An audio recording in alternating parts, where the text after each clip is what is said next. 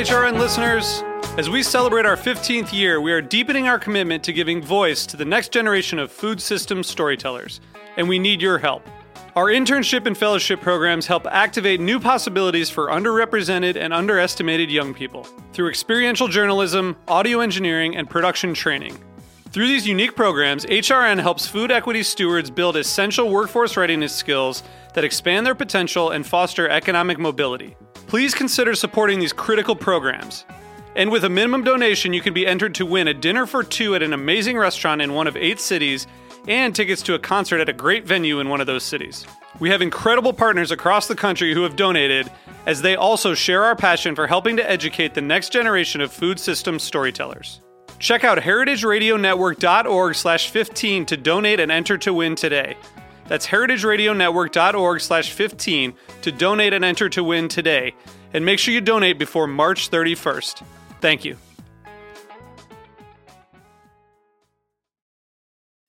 Today's program is proudly brought to you by Whole Foods Market. Visit WholeFoodsMarket.com or download the Whole Foods Market app to learn more and find the store nearest to you.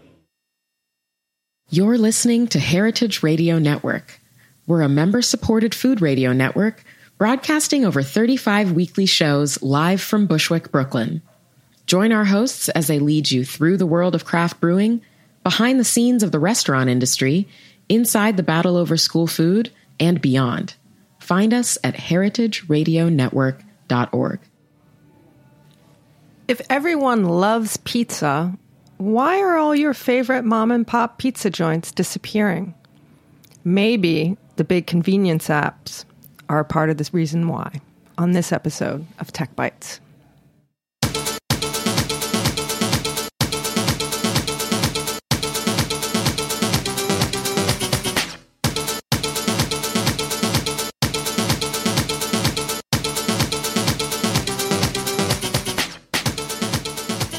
Hello, hello, Heritage Radio Network listeners tuning in from 165 countries around the world, about 1 million listens a month. Tuning in to Tech Bites, the weekly show where we talk to innovators and influencers in the food tech space. And today, my guest seat is occupied by Ilar Sala, who has created a pizza delivery app, which many would probably think is one of the greatest inventions of all time, second only to the invention of pizza. It's definitely been a fun journey, and I'm excited to share our story with the listeners. So we're going to talk about Pizza App in the backyard of the Roberta's Pizza Restaurant. So it's a very meme on meme show today. But we are going to start the show like we start every show, talking about apps. And the only rule is you cannot talk about an app that you own, invented, or invest in. But it can be a new one that you recently discovered and loved. It can be an old favorite that's been living on your home screen for the past 10 years. Today we'll kick it off by our engineer for the day, Vitor Hirsch. Good Hello. morning. Hi. Morning. How are you? I'm great. How are you? I'm pretty good. Cool. I'm excited about this show. I know that I repeat myself at the beginning of every show and say I'm so excited to talk to the amazing guests, but I truly feel that way. Exciting. It is. Yep. Do you have an app for us today that you like? Yeah. So this one's for musicians. I'm a drummer, but I didn't know you were a drummer. Yeah. Well, I'm mostly a sound engineer, so there's so many good musicians in New York that I just say I'm a sound engineer. But I also play the guitar, and I like jamming with like apps that play along with you.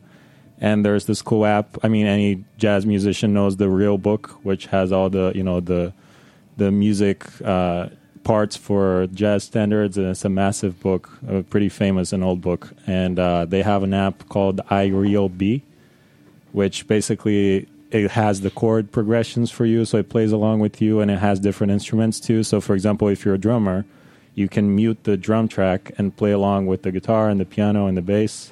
It's basically, I think, 4 instruments, but if you're a bassist, then you can mute just the bass and play the bass part and play along with the, all these tunes. And you can download more tunes. So basically you have like a pocket band that plays along with you. Like a studio setup. You have a studio band in your pocket for whenever you want to play. And you can also compose and put chords in it, and it, it plays along with whatever chord changes there are. And it's pretty cool. That sounds amazing. Is it free? I think, there's a free version, but then there's the pro version that has, I guess, no ads or more features, It sounds something like that sounds like something you would have to pay for just because of what it's offering. Well, yeah, but the whole story with the real book is that it's like a lot of people have photocopies of the book. It's not like the real book that people own. And it's been around for so long that it's kind of, and they're just charged to very famous tunes. So it's definitely not copyright free, but people kind of just know those tunes because they're played at every jazz gig or, at a bar. So it's cool. That's great. And we not only discovered a new app, but we learned a little something about you also. Oh, yeah. Which we didn't know. That's great. Next time I'll bring in my drum set. Okay, well, maybe we can have you play music going into the break on one of the upcoming episodes. Yeah. Okay. That'd be great. Fantastic. So, Ilar, do you have an app that you like right now? I don't really spend too much time messing around with too many apps, but one of the ones that I really use often is Twitter. It's a more traditional one, obviously, but it allows me to really keep up to date, and the real-time component of absorbing news and information makes it super simple for me, and again, keeps me up to date in terms of what's going on in the world. It also, I think, allows us, it's a great platform to tell stories, and I'm a big believer in storytelling, so I guess more of a traditionalist in terms of that. Well, Twitter, they're favorites for a reason. There's a reason why things stay at the top of the charts. My app today actually comes via a listener on Twitter. Tech Bytes on Twitter is Tech Bytes HRN, and a listener, Lauren Hudgens, suggested her favorite app is called the Merlin Bird Identification app from Cornell University, which is very interesting. They have a version for Android and for Apple. It's a free app, and it will identify more than 2,000 types of birds, either via the encyclopedia database. You can also identify something by taking a photo of it, which is just fascinating. And bird watching is not something that I do. And living in Manhattan, you don't see very many birds that you can't identify as a pigeon. But it's fascinating. I think one of the great things about the internet and tech and app technology is that there really is something specific for everyone and everyone's interest. Yeah, sounds amazing. I'm going to check it out for sure. And definitely the music app. Are you a musician? I'm not far from it, but always eager to learn new things, and it definitely sounds interesting. So you also are the founder and CEO of an app, Slice Pizza App, on Twitter, or at Slice on Instagram. The website is slicelife.com. The app's available on Google and iTunes. And it very simply is an app where you can order pizza. And that sounds so simple. But one of the reasons why we really wanted to have Ilar come on the show and talk about Slice, there's a bunch of different reasons. But the first reason, when we talk about the origin of the story and the company that he started back in 2010, is that he actually is from the pizza business. And so many of the apps that we talk about on this show and the technology that we talk about on this show, most of the founders are attacking a problem from the dining room side, from the consumer side. Right. So many of them, it's a person who sits in a restaurant and has an experience and wants to make that experience better for themselves and for their fellow diners, which is great. Yeah. But it's attacking a problem from a very different point of view, and attacking a restaurant problem from the inside as a restaurant owner, you have an extremely different point of view, set of requirements and needs. And there's so few restaurant and hospitality tech being started by restaurant people that Slice is a little bit of an anomaly and a good one at that. So back in 2010, when you were starting the business, what do you think fundamentally are some of the broad strokes of what you did being third-generation pizza owner family? Yeah. That a pizza customer would not have seen or noticed or thought of? Yeah, I think it's a number of things. to your point, well, first off, I'm really excited to be here, and thank you for having me on the show. Yeah, I'm third generation in the industry. So my grandfather, my uncle, they've owned pizza restaurants all the way dating back to the 70s. Even more recently, they had a pizza restaurant here in Brooklyn on 4th Avenue called John Anthony's. And then a lot of friends and family members own pizzerias. And I myself took a tech path, but really spent summers and obviously literally grew up around pizza restaurants and inside some of these pizzerias. And when I set out to launch the business in 2010, the idea was really to support and help these local businesses, specifically in the pizza industry, to compete with some of the big chains. And, you know, whether it's Domino's or Papa John's or Pizza Hut, the emergence of technology and digital ordering for those chains was literally transforming their businesses. And what I saw was, and it's also based on some of the feedback and some of the asks that friends and family had for me, I saw that they were kind of being left behind.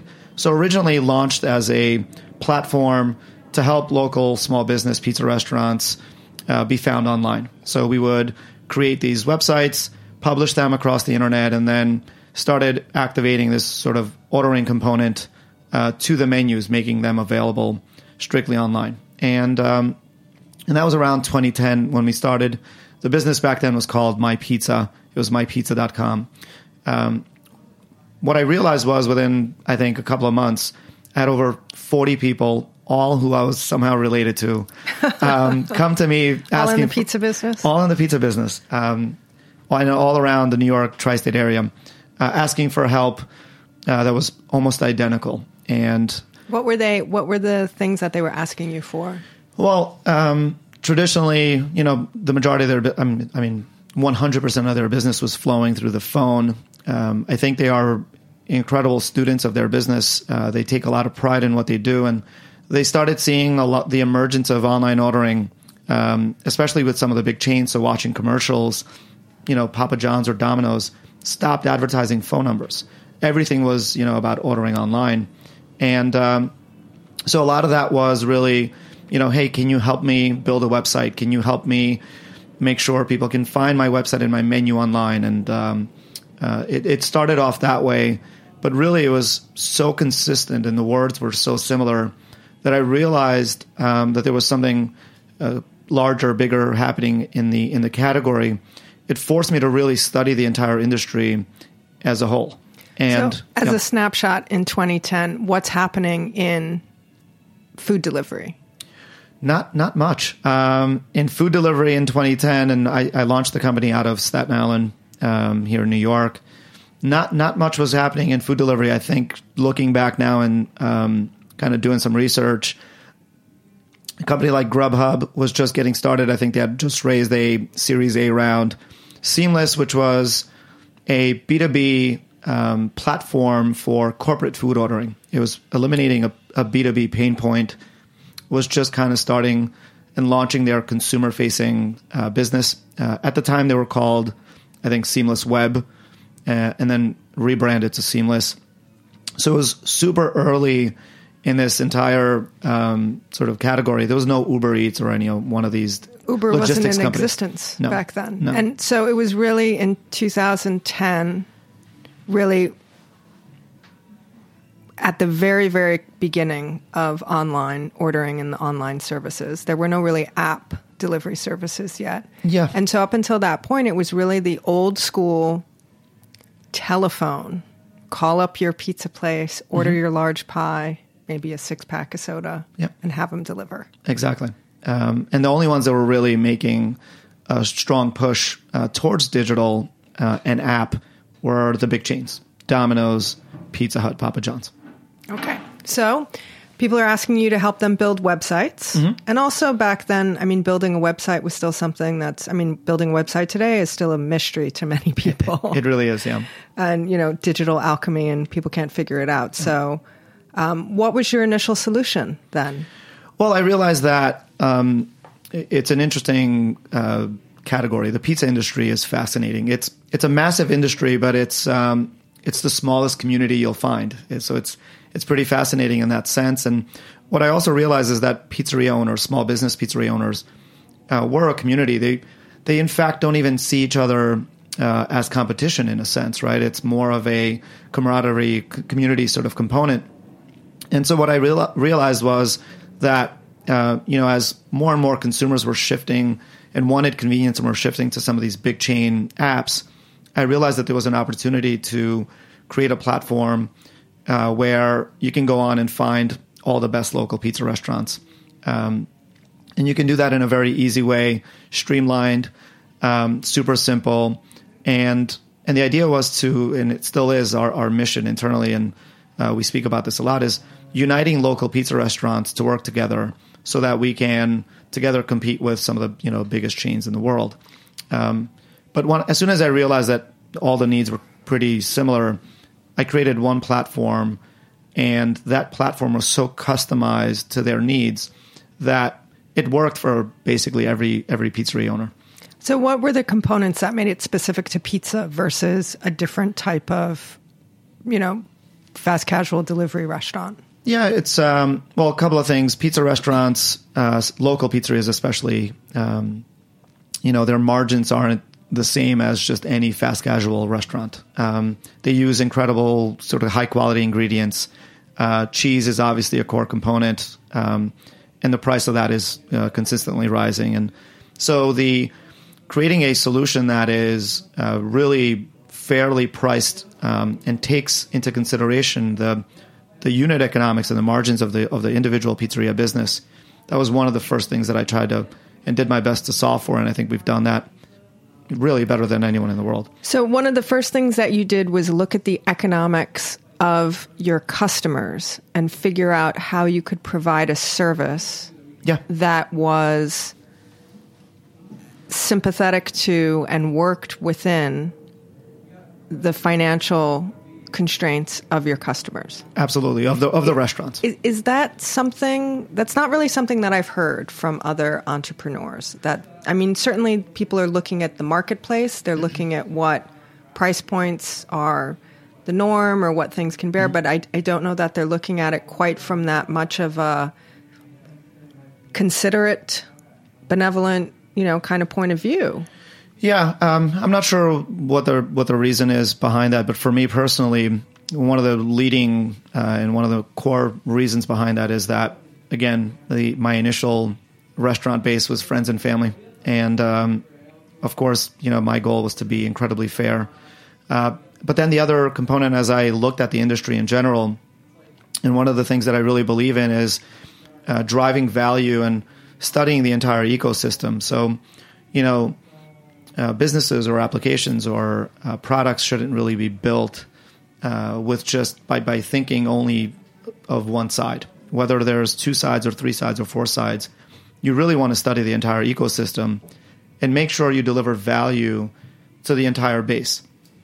And I think for me, it naturally started on the restaurant side just because of my background and who I'm surrounded by and the way I grew up.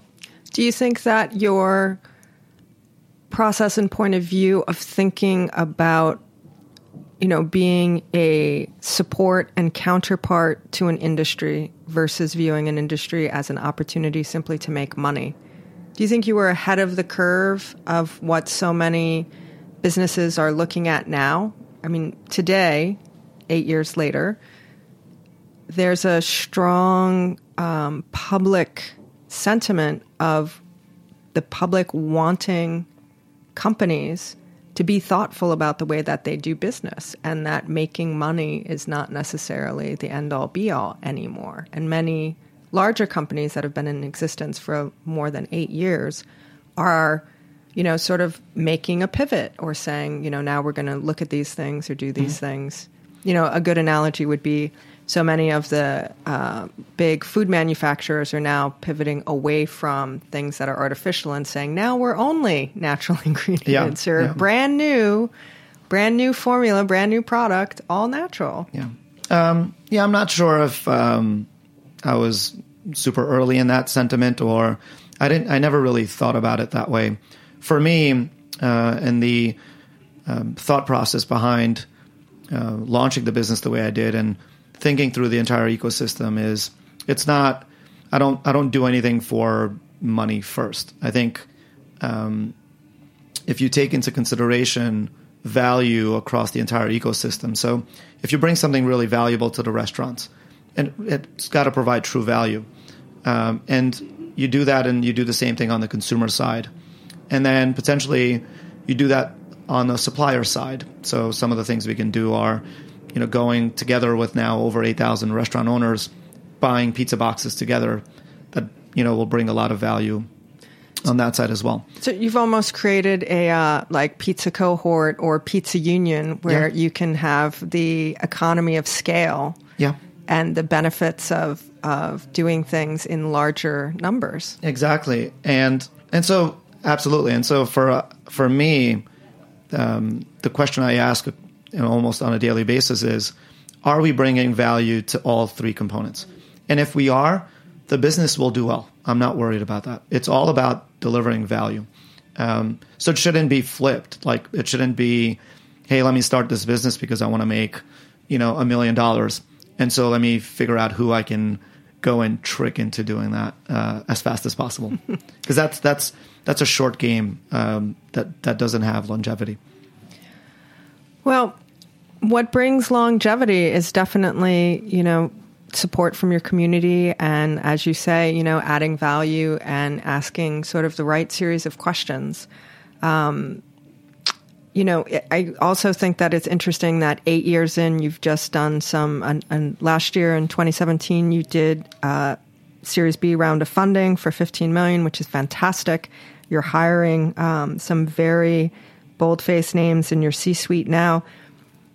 You're almost at the position, though, where a lot of entrepreneurs, when they start their companies, they have exit strategies at 3 years, 4 years, 5 years. Their goal is to reach a certain scale and then sell it to the highest bidder and exit and make money and start again. That doesn't sound like exit is part of your plan. No, it's not about. We don't think about exit. We think about again creating value for the whole ecosystem, which now includes our team members. And I think entrepreneurs sometimes maybe confuse exit with providing options and liquidity for the team members that have really contributed for years towards bringing all this value to the whole community. So this is not something that we're necessarily working on with a goal of selling the company by next year. One of my mentors is a really prominent CEO and founder and has been at it with his business for a long time, since 2000. And I asked him this question. I was like, hey, I keep getting these questions, especially from some of the investors that are coming in as an example. And the question is, so what's the exit strategy? And I really got to a point where I didn't know how to answer this anymore because I don't think that way. And he said, hey, Lior, and if you disagree with me, let me know. But I've told all my investors that my exit strategy is death. So this is what Retirement. We do, right? Yeah, I mean, this is what we do, right? So we do this until we don't think we can do it better than anyone else in the world anymore. So yeah, for us, it's a long-term game. What I'm really excited about is that the investors that have partnered with us have a very similar mentality. It's all about delivering long-term value to the whole community. So yeah, we're literally just getting started. And we are going to get started and take a look a little bit at the Heritage Radio Network ecosystem. We are a 501c3 nonprofit. We are supported entirely by our listeners, members, underwriters, and grants who think that all these conversations are important to have and important to keep and important to continue having. So we're going to take a quick break to find out who our amazing underwriter is for this episode.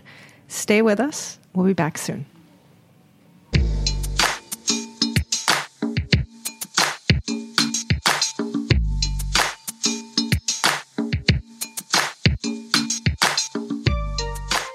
Today's program is brought to you by Whole Foods Market. From papayas and samosas to reishi mushrooms, if it's something that sounds delicious, chances are you'll find the freshest, best version of it at Whole Foods Market. They have more than 400 stores across the country, so if you consider pizza its own food group or just can't imagine when avocado toast wasn't a thing, Whole Foods Market has you covered. Visit WholeFoodsMarket.com to find a store near you. Whole Foods Market. Whatever makes you whole.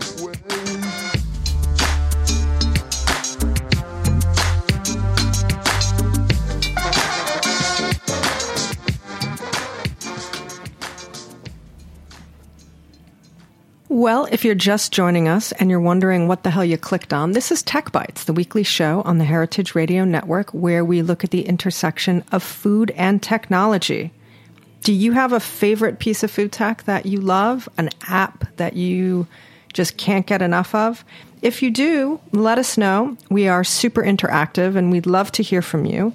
You can find us on social media at TechBitesHRN, on Twitter, Instagram, and Facebook. If you want to send us an email, techbites@heritageradionetwork.org. We would love to hear from you. Today, we are hearing from Ilyar Sela, who is the founder of the Slice Pizza app, which is just a fascinating, wonderful, amazing story. I mean, just starting with perhaps pizza being the greatest invention, then the app to get the pizza to you would be perhaps greatest invention number 2. If you want to learn more about him, you can follow him on social media at ILIRSELA on Twitter and Instagram. The Slice Life app, slicelife.com. You can follow them on Twitter at Slice Pizza App and on Instagram at Slice. It's a fascinating company, and part of the reason why we are having him on the show today is so few restaurant people create apps and start food tech, even though, you know, you can make the argument that they're the group that could potentially benefit the most. And they are one of the groups that are, you know, potentially harmed the most by restaurant tech. And, you know, we did an episode, episode 31. It was called Are Delivery Services Bad for Restaurants? And we had 2 independent restaurant owners from New York City talking about Seamless and other of the big delivery services. And what I think was a surprise to most of the listeners was Seamless was really detrimental to their businesses. Yeah. I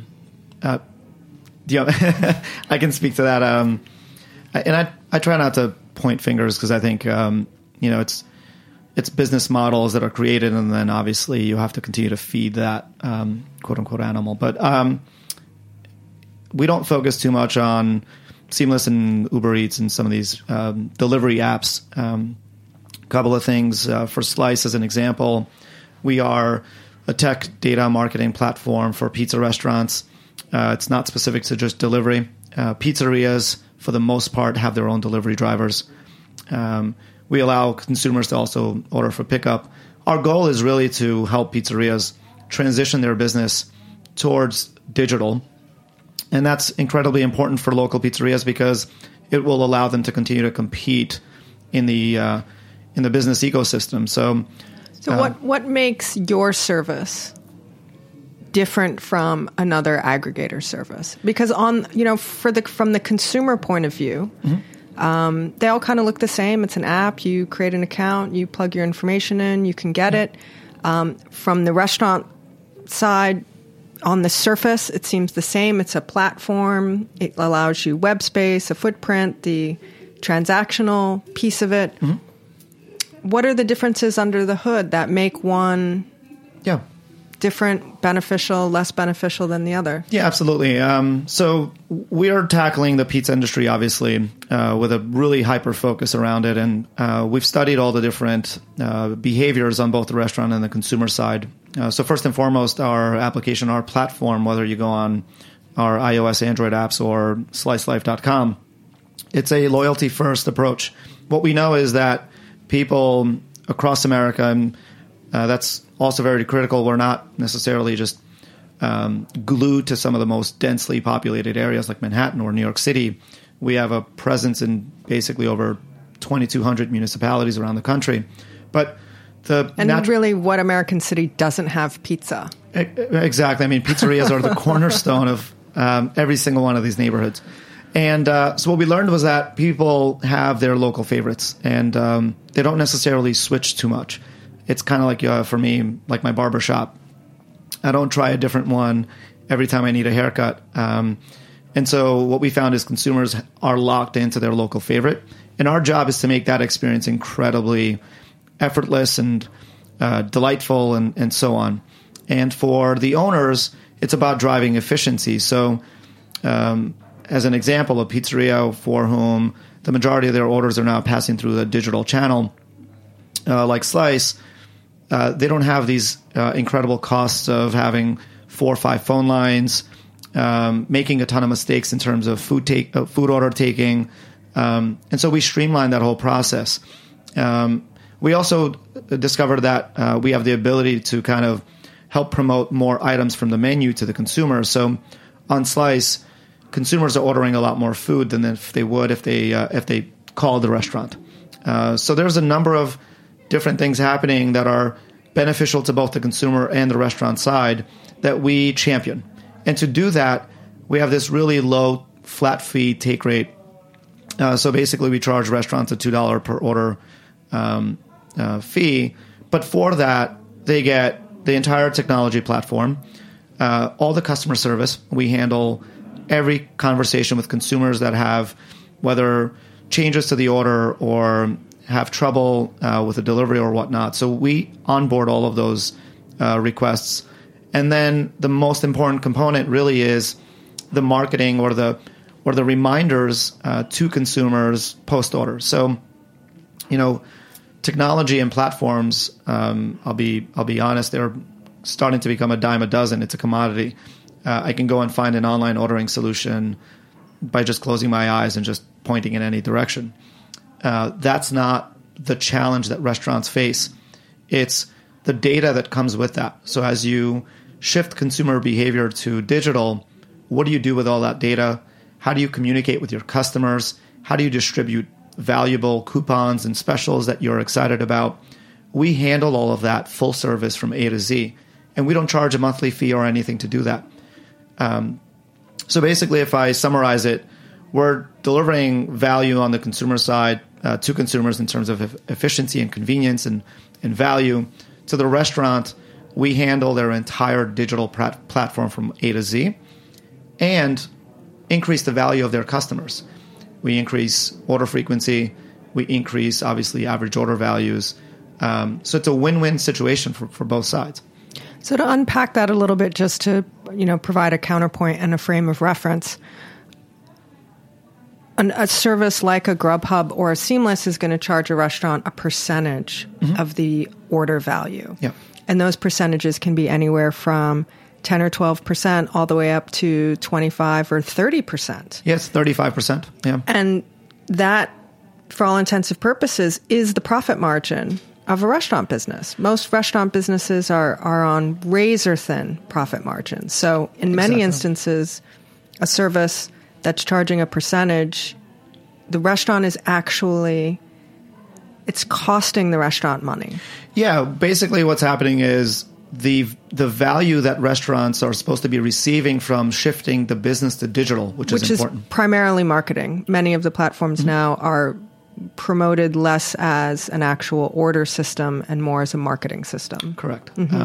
But yeah, absolutely. And for let's say local pizzerias, they're supposed to be getting value as their business transitions to digital. But really, when you have 35% fees, that value isn't going to the restaurant. So as an example, the take we have is, a customer comes in and places a $200 order on Slice for a local pizzeria. The work that we did to onboard that order and empower that customer to place that order really is the same whether the order was $200 or $15. So how do we justify? Why would we charge the pizzeria $60 or $70 for that order? We still only charge $2. And so what happens is the benefit and the value add from these digital orders is being directly passed to the restaurants. And that's not happening with aggregators. So with aggregators, the interesting thing is that many times that even if you are supporting your local restaurant down the block from you and you're ordering through an aggregator, the profitability is actually not going to your local restaurant. It's going to wherever corporate headquarters are for the aggregator, which a lot of people I don't think realize. No, I don't know if they do. And I think that's the component that we're trying to educate and empower the consumer with, especially with our outdoor marketing campaign. And I think that's something that we should all be conscious of. We can place orders on aggregators all day long, but what we're really doing is taking profit away from the small businesses. The second component of that is we're raising the prices of the food that we consume.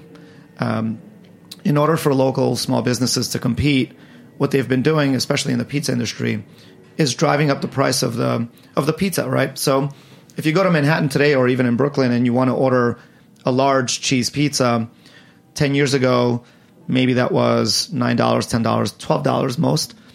And obviously you've had inflation for the last 10 years, but if you want to order a large pizza today, you'll be paying $24, $26, sometimes $30. I mean, to me, that's insane. In a category where value matters, for local pizzerias, they've been driving up the prices to make up for the take rates. And then you have the big chains like Domino's and Papa John's who haven't raised prices in 12 years. They've maintained the same price.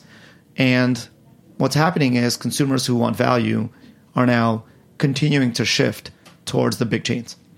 So 10 years ago, or 8 years ago in 2010, when you started your business, what you were hearing primarily from pizza owners was wanting to make the transition into the digital space, to get a website, to get online ordering. Yes. What are the things that you're hearing today from your more than 8,000 pizza restaurants across the country? What's top of mind for them now that they're asking you to provide? Yeah, so it depends. So in the larger municipalities or metros, they are basically just kind of begging to kind of win back their industry. So they're trying win back their industry. Yeah, win back their industry because these aggregators have become sort of necessary evils. They want to unplug, but they're afraid if they do that the consumers won't be there anymore to order their food. So when you say win back the industry, are you referring to taking business back from the really big chains like the Domino's and the Papa John's? Or are you talking about taking the business back from the Seamlesses and the Grubhubs? Both. Really both, and it depends on the location. So in Manhattan, Domino's and Papa, these big chains don't really have a huge presence. But as soon as you go across the river to New Jersey, as an example, and then the rest of the country, the big chains have a big chunk of the industry. But in the more dense urban areas like New York, it's really taking back the industry from some of the aggregators because, again, I mean, these fees, you're talking about, $10,000, $15,000 a month in fees going to Seamless and Grubhub. That's amazing. Yeah. That sounds like a lot of money for a pizzeria. It is definitely a lot of money, and I think one of the challenges for them is they love the demand at the what we call top of the funnel, meaning so consumers who are placing orders, they'd like that. But what they're finding is they're working 3 times as hard, have hired 3 times the staff, and at the end of the month, there's less money left over than when they were a third of the staff and selling the third of the food. So how is Slice answering that question, or what's your strategy to help the independent pizza owners take back their industry? Yeah, our goal is to obviously empower the local pizza restaurants with this data and information and business knowledge, and we're doing that with a united front. So we're basically aggregating the data from over 8,000 restaurants to identify where these local pizzerias need to play in terms of pricing and whatnot. How do you actually do that? From a marketing and a business and a CEO point of view, I can understand, analyzing data to sort of maximize your revenue and resources. But on a really practical level, when you walk into your local pizza shop, how are you actually helping or educating or making the pizza owner more comfortable with even the whole concept of data? Because it's very, very different. I mean, the concept of utilizing data to that degree is different. Restaurants have been utilized data all the time in terms of like Saturday night, we sell more pepperoni, you know, daytime football, we sell more beer. Right. You know, they have sort of the broad strokes of Correct. being able to track things, but the minutia of digital data and CRM is very different. It is very different, and our mission and vision, and one of our core values is simplicity and being smart. And so we try to really simplify everything and communicate it via our technology platforms with every single order or with their statements that we send out. We have a monthly newsletter that goes out to every single one of our partners with best practices, and we continue to build on that. But there's an entire team working on an education component. That's one of our goals, is to empower local owners with all of this data and information. And then on the consumer side, bring awareness to the consumer in terms of what their sort of behavior is causing. But also, we don't want it to be sort of this, quote unquote charity case. So we're building a world-class platform user experience for the consumer who can order pizza in a way, or order from pizzerias in a way that is unmatched by any other aggregator. And we can do that because we're hyper-focused around this one food category. So there's a pizza builder. You can choose toppings for the left or the right side. We're offering discounts and free delivery and all these things. And so really it's not just about asking consumers to come in just because of the important component of supporting small businesses, but it's also critical that we deliver with a world-class user experience for the end consumer. And I think, we're doing both. We're early, but we're definitely getting a lot of traction on both ends of the spectrum. Do you need to be making Super Bowl commercials and advertising on TV the same way the big chains do in order to get sort of maximum market penetration? For every time someone sees a Domino commercial, should be counterbalancing that with a Slice commercial? You never know. You never know what the future holds, but our goal is to represent local pizza in a global scale, but obviously first on a national level. So we represent all these local independents, and what we've done is things like we went to Google and we have a business development team that works on partnerships, and we have a direct partnership with Google so that anytime a local pizzeria partners with Slice, the capability of ordering directly from Google becomes enabled, like a light switch. We went to Facebook and did the same thing. So these are platforms where an individual pizza restaurant, it has no ability to go to Facebook and create a partnership where it'd be extremely difficult. Yeah, and so we're representing these local pizzerias on a national scale.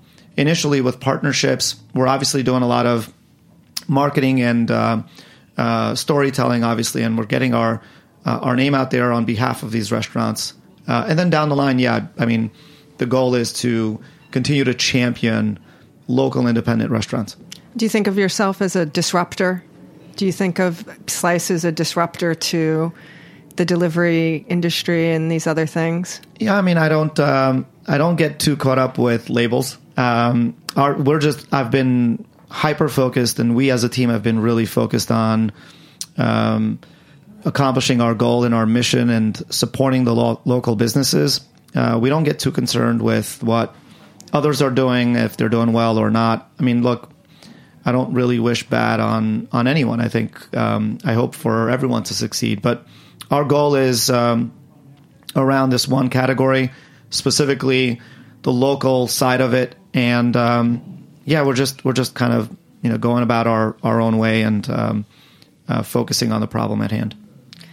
Well, the problem at hand right now is that we've run out of time.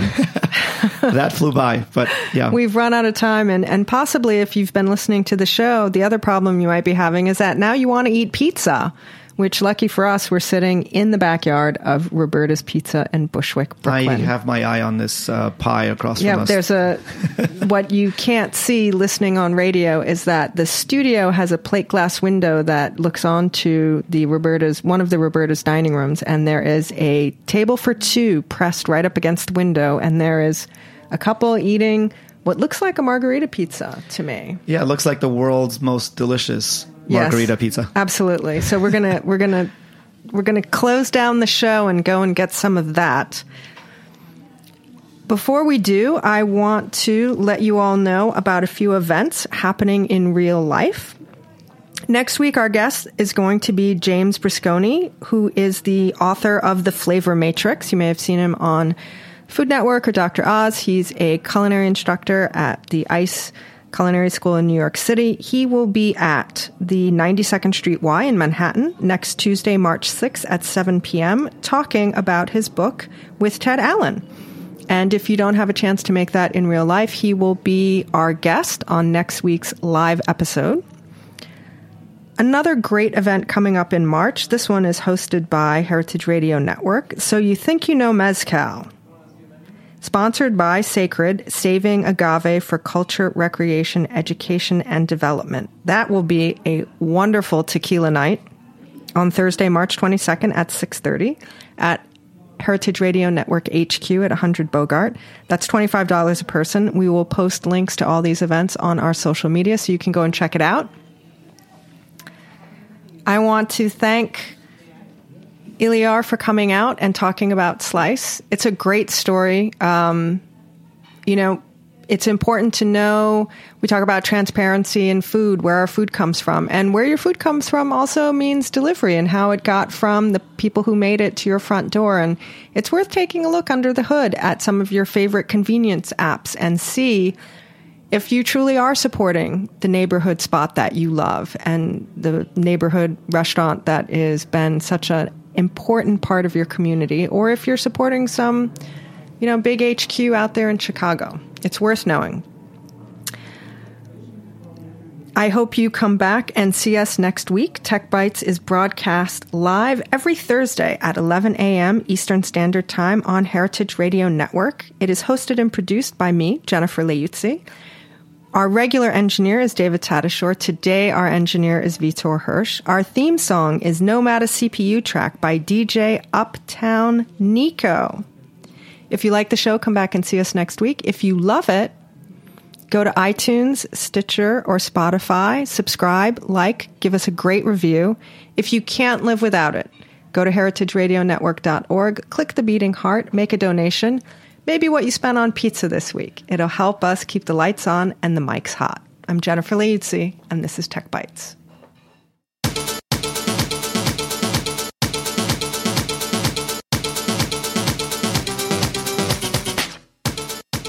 Thanks for listening to Heritage Radio Network, food radio supported by you. For our freshest content and to hear about exclusive events, subscribe to our newsletter. Enter your email at the bottom of our website, heritageradionetwork.org. Connect with us on Facebook, Instagram, and Twitter at heritage_radio.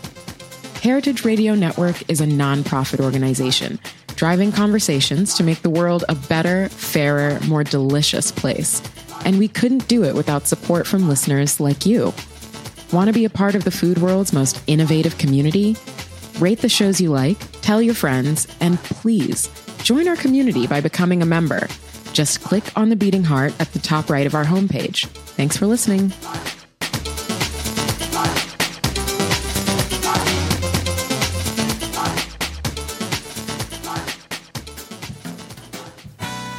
Ever wonder what kind of podcast Julia Child would have made?